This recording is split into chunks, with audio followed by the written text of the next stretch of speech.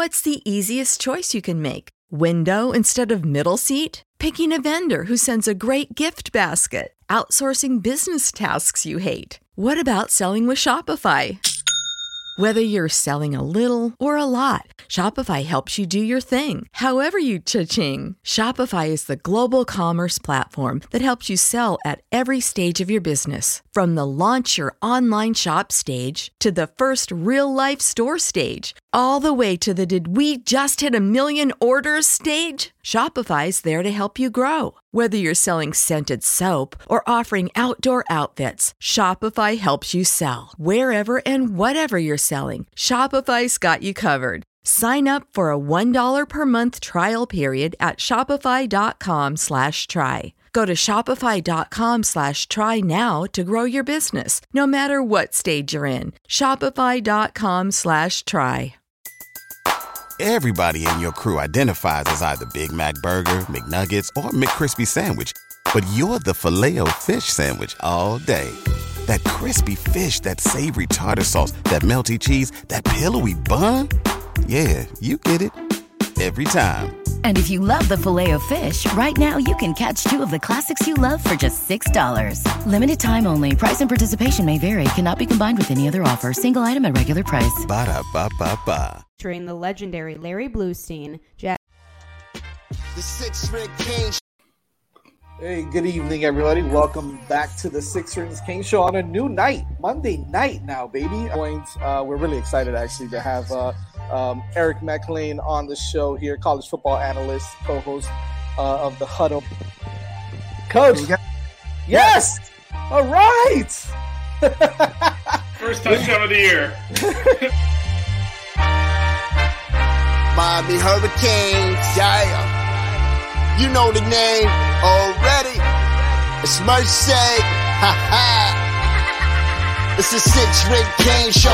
Can't forget the name though. Got Jazz, Blue, Vision, DJ, break the game code. Ain't no changing them, ain't no breaking them. Real Portland live from the Hard Rock Stadium. Ball 14 for the orange and green. We see the Six Ring champs. It's more than a dream. This is life on the field. Beyond 100 yards, a hurricane that's never still put a damage to your squad. What's wrong with us? Seriously. What's wrong with us? We're Miami Hurricanes fans.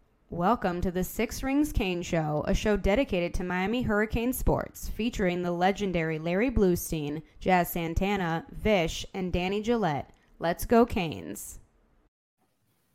Hello and welcome to our Six Rings Kane Duke pregame show. We got Blue here. Blue, thanks for joining us. All right, Vish. All right, and Jazz should be with us shortly, but time waits for no man. So let's get into this. Blue, I know you've just been talking about watching some Duke film, particular quarterback. I think he's the key to this game is for our defense stopping him. So what are your thoughts there around kind of Duke's offense and how central the quarterback is? Well, Riley Leonard's a really, really proficient passer. He can run, and he leads the team, and that's the thing right now that Miami has to be aware of. But if you pay too much attention to them, they run the ball a little bit too. Not only does Leonard run, and I think he has like over 400 yards, but they have the kid Jordan Waters who runs extremely well, and then Jalen Coleman. So they come at you offensively, with a run pass option, but the quarterback. I would say that Leonard probably runs in the 4-5 range. So if he gets out in the open, he could go. I mean, he's a big guy and he throws the ball extremely well, but you got to respect his feet. And that's the one thing that Miami has had a little problems with, May, even though people didn't think that, North Carolina was going to do all that. Even though they only scored 27 points, he had like quite a few yards, and then both of them on the ground and through the air. But Riley is more of a real duel guy. He's one of those guys that could sting you. Not just get the first down, but he get those extra yards. He's a smart kid. And, and the offensive line, I think too, Bish, will be the key for Duke. A senior-oriented line. They have a couple of 23-year-old kids on the line. kids that have graduated and getting their master's degrees, and so but I think Miami's matchup against anybody now with the way that Messidor has come on, and the way that the defense is starting to play a little bit better up front. You see, we weren't concerned with the secondary before because we knew they had experience coming back, but the front seven, that to me. So the key matchup for the defense of Miami and the offense of Duke is going to be found out rather early. And if you remember, I think we talked about this on Monday. The last time Duke played here, the first play from scrimmage, I think, was an 80-yard run that they took the 7-0 lead on. So Miami has to eliminate the big plays. And if you watch Duke's game last week, where they probably should have won the game, they had 5 plays of over 40 yards. Yeah, you can't have that. I mean, because that right there is 200 yards of offense just in those 5 plays. But I think the key, as you said, the key is to stop Riley Leonard. But to do it, you're going to have to defensively. Miami's going to have to call a really good game. I don't think they called a great game against North Carolina. They were fortunate that. But North Carolina was fortunate too. I mean, giving up over 500 yards, but only 24 points. But I think that, to me, the key from the Miami's got to kind of control the offensive, the line of scrimmage. I don't know if they can, because I watched in North Carolina had a tough time controlling Duke's line of scrimmage. But Miami has to limit mistakes. And I'm just talking about their defense versus Duke's offense, and got to limit the huge plays. If they keep giving up the big plays, and they're going to be back on their heels the whole game. Yeah, that's one thing that jumped out to me when Riley Leonard needed to show he had that long touchdown run last week where he was pulling away from North Carolina's defensive backs, and he didn't really. Normally, he's very in the box and he's kind of like he'll grind yards out for them, but right. Yeah, he showed that other gear when the field opened up and he was gone. So we gotta be careful. Like you say, he's very dynamic. Would you put a spy on him? Or I feel like he's the whole offense is really around him. They're really balanced. They run and throw well, but I feel like if you can, limit him, the rest of the offense might go with him. Well, you know what? If you did, I would use James Williams, because I've been aching to get James Williams in that box anyway. I've been looking to get him out of that. Like I said, I once said to Kenny Phillips after a high school game, it was a muddy day, and he was the only one with a uniform that had any mud on it. And I said, you know what? You can't sit there and film the whole game. You got to get into the action. And I think sometimes James Williams waits for the action to come to him rather than to pursue. But like Pat Surtain said, when he put James in the box as a senior in high school, he says, to me, that's how you get James closer into the action. And then he's got that, God-given ability. He's a big kid at 6'5". He's got range. So if they do spy anybody, especially with the way that Cam Kinchens has played as a safety, and then Elvante too, I think you could use him to spy and go at, because you don't want to give up anybody else. I mean, you can't give up your corners, obviously. So it'd have to be a safety. And I think Cam's too valuable. Roman the secondary, but I think if there's anybody, and I'm sure that they'll disguise coverages. I mean, that's what Steele's all about. I mean, he's been around a long time.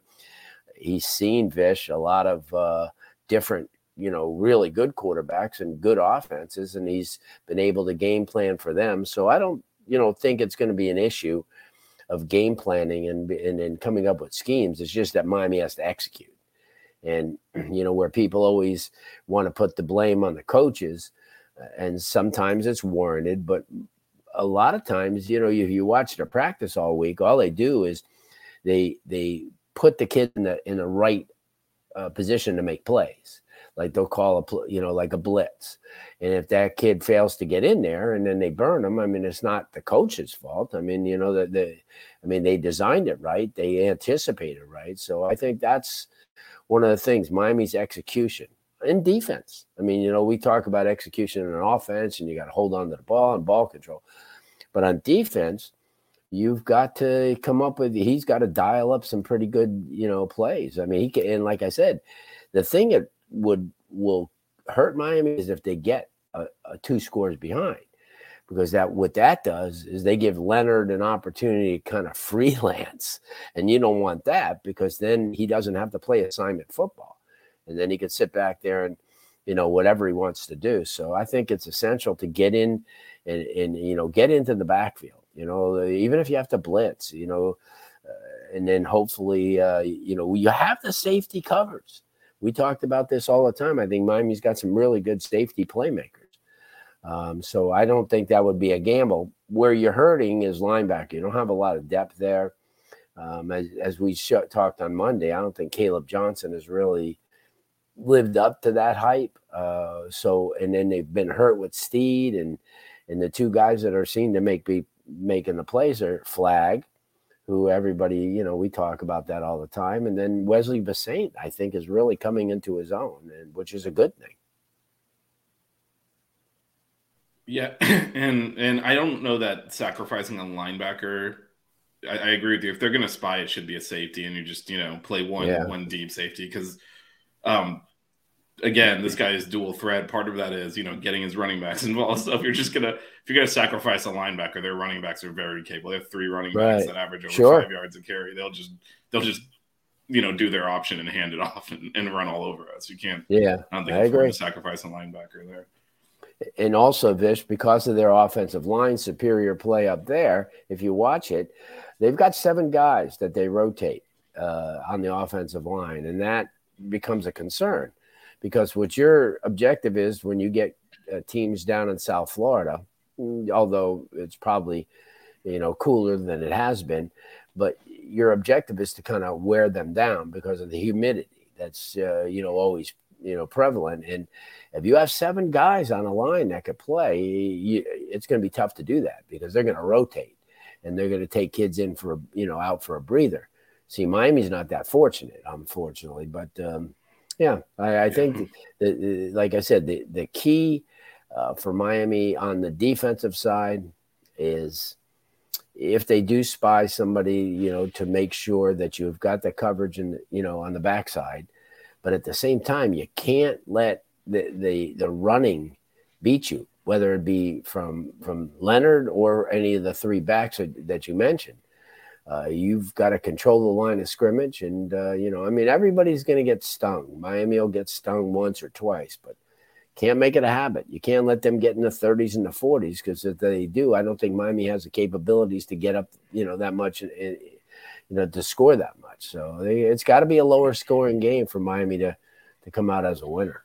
Well, that's probably a very good transition to the other side of the ball. So Duke defensively, they're much better against the run than the pass, which, watching Miami the past few weeks, that might light up okay, I guess.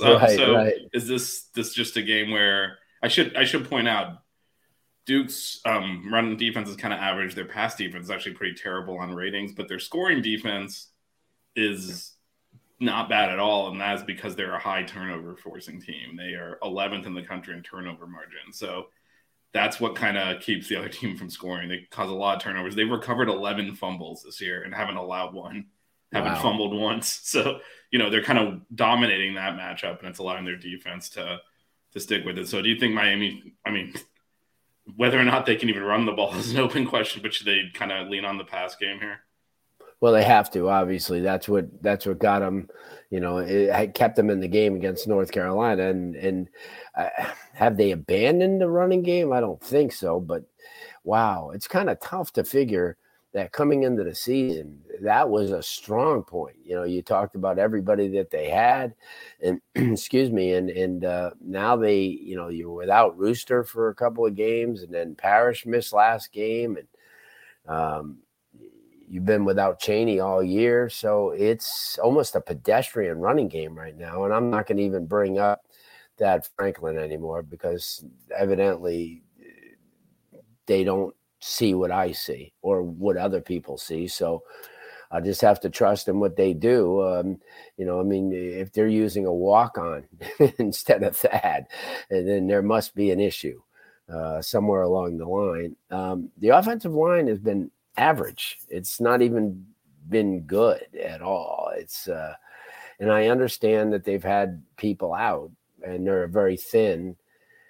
But Vish, I'll tell you, the thing that bothers me about that is that if Miami can't, if Tyler has to, get out of the pocket too much, it's not good. I mean, then you'll start having some holding, and they don't need that. And when he does make plays, the last thing you want to look back and see flags all the time. So Miami's best thing with him is he's a drop back passer. He's not a runner. I mean, and I know he doesn't profess to be one, and he'll run for a first down here and there. And that's only. Everybody in your crew identifies as either Big Mac Burger, McNuggets, or McCrispy Sandwich. But you're the Filet-O-Fish Sandwich all day. That crispy fish, that savory tartar sauce, that melty cheese, that pillowy bun. Yeah, you get it. Every time. And if you love the Filet-O-Fish, right now you can catch 2 of the classics you love for just $6. Limited time only. Price and participation may vary. Cannot be combined with any other offer. Single item at regular price. Ba-da-ba-ba-ba. Because, excuse me, the linebackers drop a little bit further, but you can almost 100% guarantee that they'll want him to throw. They're going to see what they could do because they're not, they know that they could stack the box and stop Miami's run. All they have to do is watch film. And, everybody's done it with the exception of Bethune-Cookman. I mean, so that's to me a very important part of what Miami does from the offensive side of the ball is I think Van Dyke could have a big day. You've discovered a go-to receiver now with Kobe Young. You have Brashard Smith, who's played really well over the last couple of weeks. You have a tight end. Hopefully he's going to be healthy and he could catch, and he's shown he could catch. So what I suggest too is they use if they see that they can't run, they're going to have to use their running backs out of the backfield. Get them into space. And I'm not saying abandon the running game, but if they're not going to give you the running game and they're going to put everybody up, then Van Dyke could go over the middle. He can go outside. I think Kobe Young's going to be huge in this game because he's got the talent. They've got 2 corners. One of them's really good. He's a senior. And that's the guy that's going to probably get Kobe Young. So if Kobe's going to be covered most of the game, then you start using Brashard Smith and let Brashard Smith get into space. It's the whole thing is the trouble is not that Miami's receivers can't run. It's that they just don't catch the ball. And, in certain situations, once they get their hands on the ball, if you get Brashard's hands on the ball, he could go. If you get Kobe Young's hands on the ball, he could go. And the same thing with Redding. Redding to me, has been a disappointment, not because he hasn't produced all the time, but he's inconsistent. He'll catch some really good balls, and then he'll drop 2. And you can't have that today. Obviously Miami's going to make their mistakes, Fish. They're going to get a couple of penalties and they're going to drop some balls, but they've got to get this thing together. I mean, this is, we're into the season now. This is coming past the halfway point. So these sophomores or freshmen are not sophomores and freshmen anymore.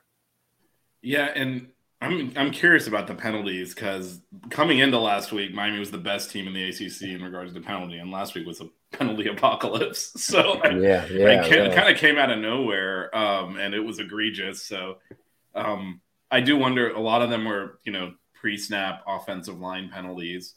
So right. I'm assuming they didn't have a fun week of practice. The coaches focus on that position in particular, but be interesting to see if, some cleanup there. To your point, though, I think they got to make that transition. We still, I feel, want to be a run-first team. Now, we are willing to go away from it a lot more quickly than we were earlier in the season, but I think it's got to be a pass-first. If they back off, then maybe you can get some running going, but we've proven time and again we cannot just line up and run over people. Like, we're not going to be able to do that. And Duke's run defense is solid. That would just be wasting downs. And that's also, frankly, to your point, We're going to have some drops. It happens every game. So, if you waste a down trying to run and get a yard, then those drops become magnified because now it's like 3rd and 7 when they're dropping instead of 2nd down. And so, frankly, we need all the downs we can to complete a pass. So I'm hoping, we come out throwing the ball until we get the line back healthy, get the running backs back healthy. Like, there's no point in forcing it. To your point, if we're going to a walk-on, as much as he was a scholarship player at UAB, so he's not, a typical walk-on. He basically left the scholarship to I know. So I get that, but if you're doing that, it's not because we didn't recruit running backs. They're all injured. So, you got to kind of face reality there and say, all right, we're going to, at least for the time being, throw to open up the run versus the other way around. Also about Tyler Van Dyke. Now, last year we all kind of applauded what a great year he had and, how efficient he was. Last year he was a 62% passer. This year he's 64. So, to me, it shows that, and then I said this earlier in the year, obviously he had a terrible game, against Middle Tennessee, and he didn't play well at all. But every other game, there, especially the A&M game, and you were there, so you saw, he had so many key drops, and that cannot be today. I mean, if you get your kids wide open, or if you dial up a play that you think, on the sideline, you've been in situations where they'll say, oh, this is going for 50 yards, or this is going for a touchdown. And if they draw that play up and somebody messes it up by dropping it, you can't blame him for it, and that's the one thing people have to understand. It's the easiest thing to blame in a loss as a coach. The easiest to blame on an incomplete pass as a quarterback. And both of them have, like little caveats on each side. I mean, it's not always, the coach's fault, and it's not always the quarterback's fault. And I think that Van Dyke is at a place now where his confidence is back. And that's a good thing, especially, and when you look at a schedule, Vish, I mean, and you see Duke at home, you should come out of that tunnel. And I know we say this every week, and it's getting old to know that your head coach is the only one that has fire under his ass. It's almost disheartening to see that. And, when I'm at all the games there and watching the pregame, and here's Mario walking around and just jumping around and, hyped, and nobody else is sharing his enthusiasm, that's not a good thing. And I think that's got to change. And they should be able to follow the leader and say, you know what, coach is amped up, and we should be too. I just don't see how you can go through a whole week of practice and prepare and get ready and put all that time in. And then on game day, you come out and, you're blah about it. I've been around this game a long time, and it's just, those are the things that boggle my mind the most, and then, you look at Miami, they could be 4-3, with a win here, get over the 500 mark, and then, start playing football. You got to stop thinking about coastal division titles and this and that. You got to just concentrate on winning a game. And if you win today, then you got to concentrate on next week. You're back on the road for a couple of weeks. And I think it's so essential to come out and focus on Duke and not look at FSU and not look at, Virginia or any of the other opponents coming up. I just think it's very essential to, for these kids to come out today and just play as good as they can. If they lose by playing the best they can, then so be it. But if they come out and hand them the game, that's going to hurt. Yeah, and I think that's kind of where the disappointment has been. And you mentioned Van Dyke. I think overall the issue with our offense has been just the yardage and the way they're moving the ball has not lined up to the point total one time this year. Right. And you mentioned the North Carolina game, putting up almost 600 yards and scoring 54 points. Yeah. I mean, the same thing happened in A&M, only punted a few times, 9 points. I mean, it's been chronic multiple times. 27 first downs. Yeah, in that game. Yeah, it's crazy. And last week it was the penalties that did it versus the red zone offense failing. You drive, get first downs, and the next thing you know, it's like 1st and 20 because you false started a couple of times, and then you end up punting, and we moving the ball well, and so it's a lot of dead yardage essentially because the penalties are negating the work, the progress you're making. So I'm just hoping they finally put it together, and I feel like if the point total matches the yardage, they'll be fine because we move the ball the entire. There's not been a team that have not been able to move the ball against. Exactly. And it's just having that turn into actual points. Missed a couple of field goals this year in critical spots. It just never has fully come out clean. I do think, as you mentioned, some of that energy and some of that, I hate to be like rah-rah, it's just that positive thinking. You know, hey, we're going to do this. That'll breed to these things paying off. And I think they can come out of here with a win today. You know, then that's 2 in a row. They might start feeling a lot better about themselves.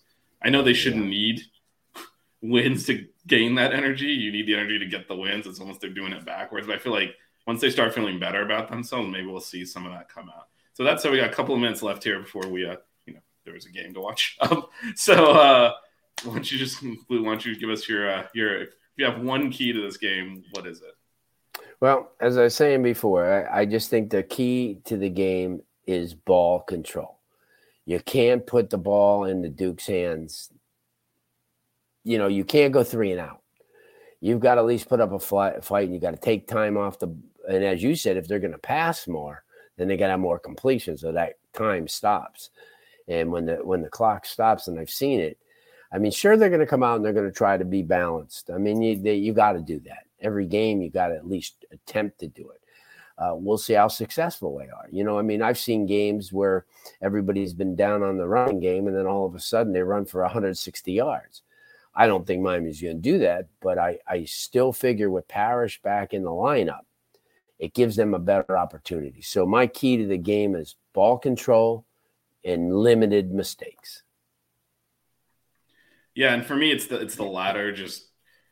They're not going to play totally clean, but less penalties. If Miami wins the turnover battle, there's a very, very strong chance they win this game because Duke relies on that to stay in games. So just don't turn the ball over, keep it clean, and I think they'll win. But I think the other kind of a sub point to that is cannot afford one of those Southern Miss or Middle Tennessee slow starts because if Duke with the lead is a different animal, they'll grind on you. Their quarterback is very good at controlling the game, so you need that lead. And I think a slow start can just throw everything out the window if you start slow because then you're playing a different game. And you make a great point because all week long since last Sunday, they've been game planning for this game. They've had a lot of scenarios, and you'd hate for them to have to rip up the freaking game plan after 2 series. I mean, that's not what this – and they've had to do that a couple of times. Like I'm sure against Middle Tennessee, they didn't really even script anything. They just said, we should win this game, and that's it. And then when they got behind, they were just so lost, and they really had no – because you didn't figure on having the game plan in a game like that. You just go out and play your football, and it just everything went wrong. Now, I think if Miami wins this thing, it's going to be a lower scoring, like 28-24 type game. Duke wants to get this thing into the 30s. And if they get it in the 30s, I don't see how Miami's going to be able to keep up with them. To be honest, Miami hasn't given anybody any clue that they can score like that against a quality team. But I think if they keep it in the low to mid 20s, they've got a chance to win this. Yeah, and I think one of the reasons that Miami stays in games despite not getting those point totals is the offense does, despite not actually scoring, hold the ball well and possess it and move it so the defense in gets between the 20s. Yeah, the other team doesn't get a lot of possessions to get to those 30 and 40 point totals. So exactly. We'll see if that continues as well. And to the special teams, Miami's got a really good punter, obviously one of the best, if not the best in the ACC. And when Borregales is on, he's pretty lethal. So, and he kicks the ball into the end zone. So from a special teams wise, they've got to be solid there. And I don't see any reason why they won't be because they've been all the way. They don't get punts blocked, very few kicks blocked. So, yeah, that's another huge key too. All right, well, it's about that time. So I want to thank everyone for joining us for the pregame show. Jazz was unable to make it. He just texted me and said he had a family thing come up last minute. So he should be here for the postgame, as will Blue and myself. And we are Finally got comments right at the end of the show, but good vibes. That was a good way to end it. Good vibes today. Let's get this win. We'll be here after the show, after the game, with the post-game show. We'll break down what just happened. So, Blue, thanks for joining me on this pregame. All right, Bish. Have fun, and we'll see you guys after the game. Nice. The Six Ring King Show. Yeah. The Six Ring King Show. Yeah. The Six Rings King Show. Ha ha.